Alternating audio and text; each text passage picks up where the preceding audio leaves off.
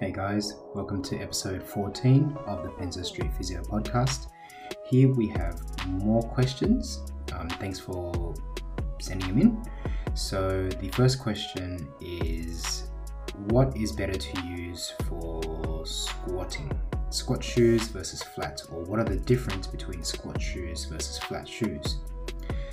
A squat shoe is a shoe that has an elevated heel, so anything to do with, say, AdiPowers, Adidas Powerlifts, Nike Romaleos, they're sort of the main brands that people use.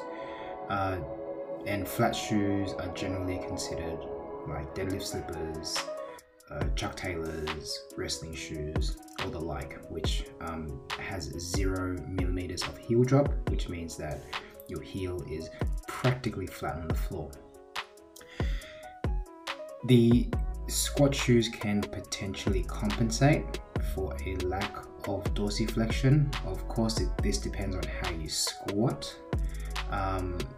At the end of the day, it comes down to efficiency. What you want to see when you're looking at someone from the side is a vertical bar path, and the barbell / plates are centered roughly around the midfoot.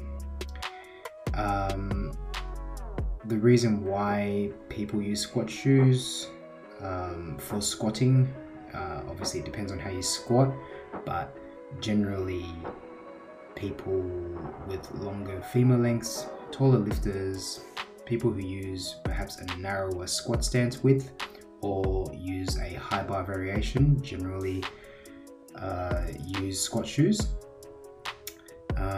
It can potentially allow you to be more upright in the squat pattern itself. So if your goal is to, say, maintain a relatively upright torso, then the squat shoes will help with that, or cyclist squats could help with that. The potential drawbacks to squat shoes, and I perhaps speak with my own experience, is that the heels could actually push your weight too far forward, perhaps onto your forefoot or onto your toes, which can affect your bar path and back tightness. But the potential benefit from it is that you could use your quadriceps more, and it also could potentially allow an increased range of motion, so you could actually go all the way down and all the way up.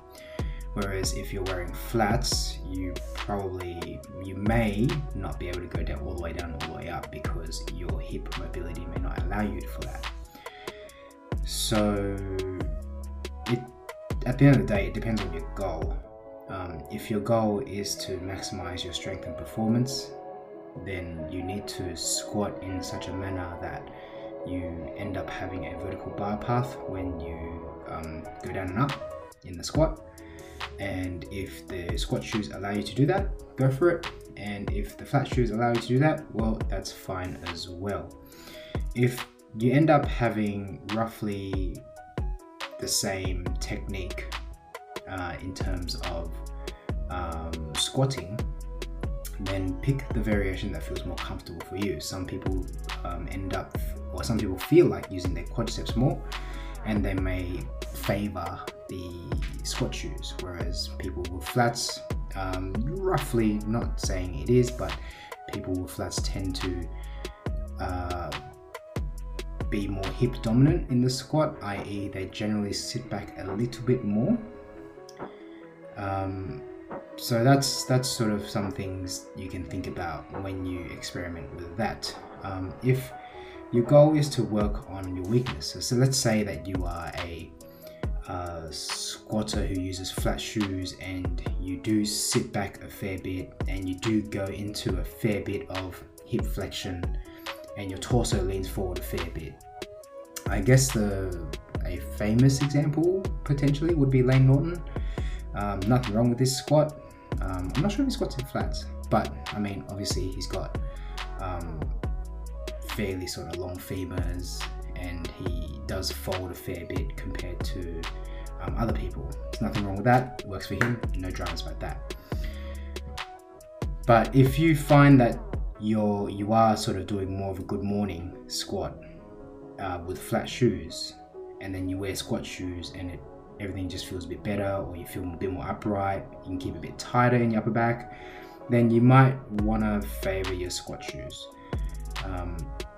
Conversely, if you're wearing squat shoes and you feel like you're tipping forward in the squat, you feel like you look at the bar path from the side and the bar path sort of goes down, but then the bar goes down, but then the bar drifts forward, you could potentially benefit from wearing flats, but you would have to consult someone who really knows how to squat to sort of teach you all that stuff, because it could just be a technique issue, or it could be a mobility issue that you may need to address as well.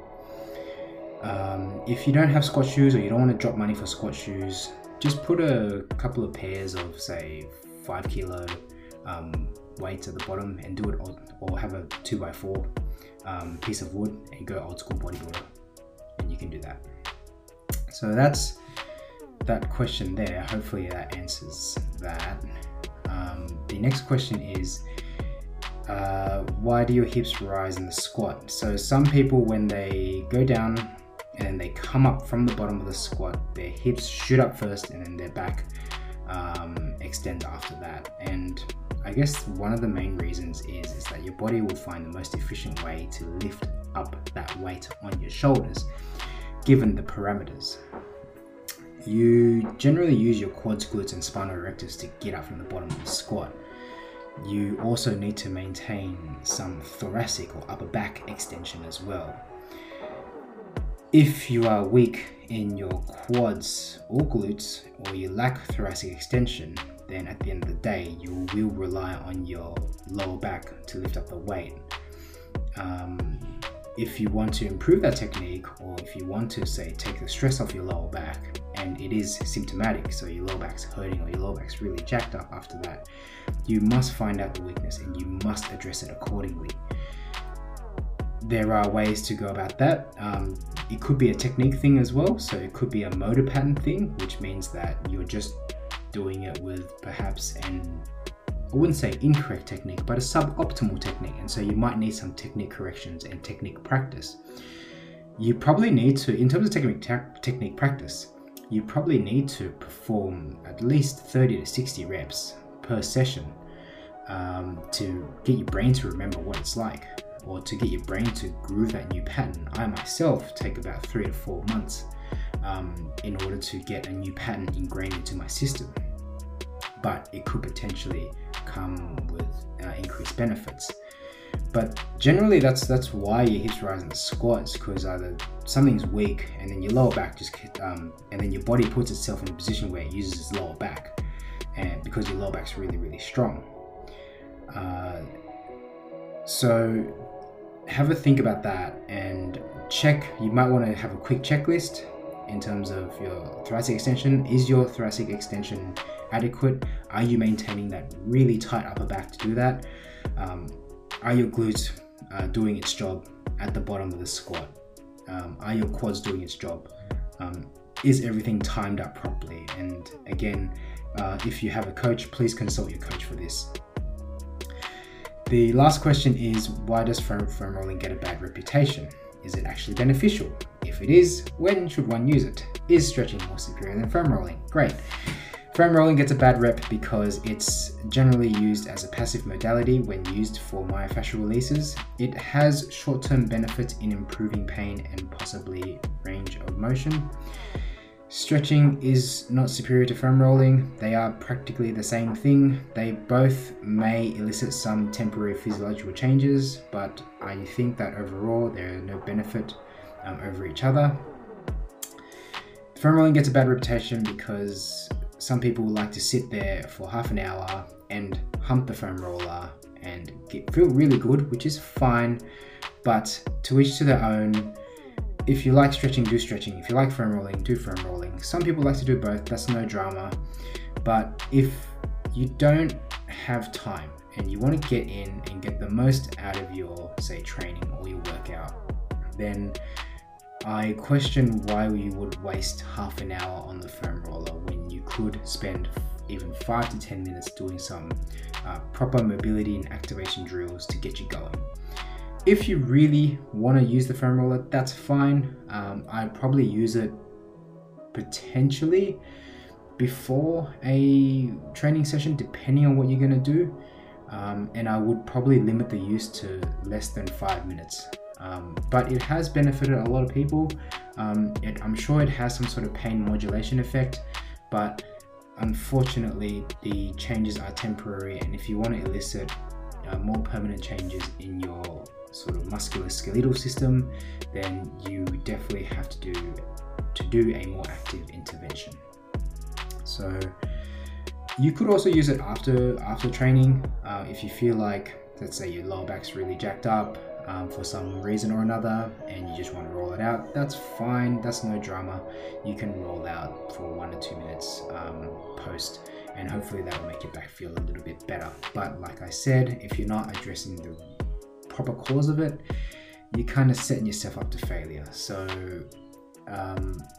not to contradict myself, we do use it for both active and passive interventions, but if we use it for a passive intervention, we always pair it with an active intervention. So for example, I can use the foam roller quite often to improve passive thoracic extension, but then we straight away follow up with a active thoracic extension exercise to make sure your muscles are doing their job in that extra range of motion. So use it or lose it, essentially. That's it for today. Thanks for the questions again, and I look forward to firing more questions away in the future. Thanks for listening to the podcast. Now, don't go off into the sunset and blindly do what I may have said or recommended. Seek proper advice from qualified healthcare professionals. Like, comment, subscribe, or book in if you would like us to assist.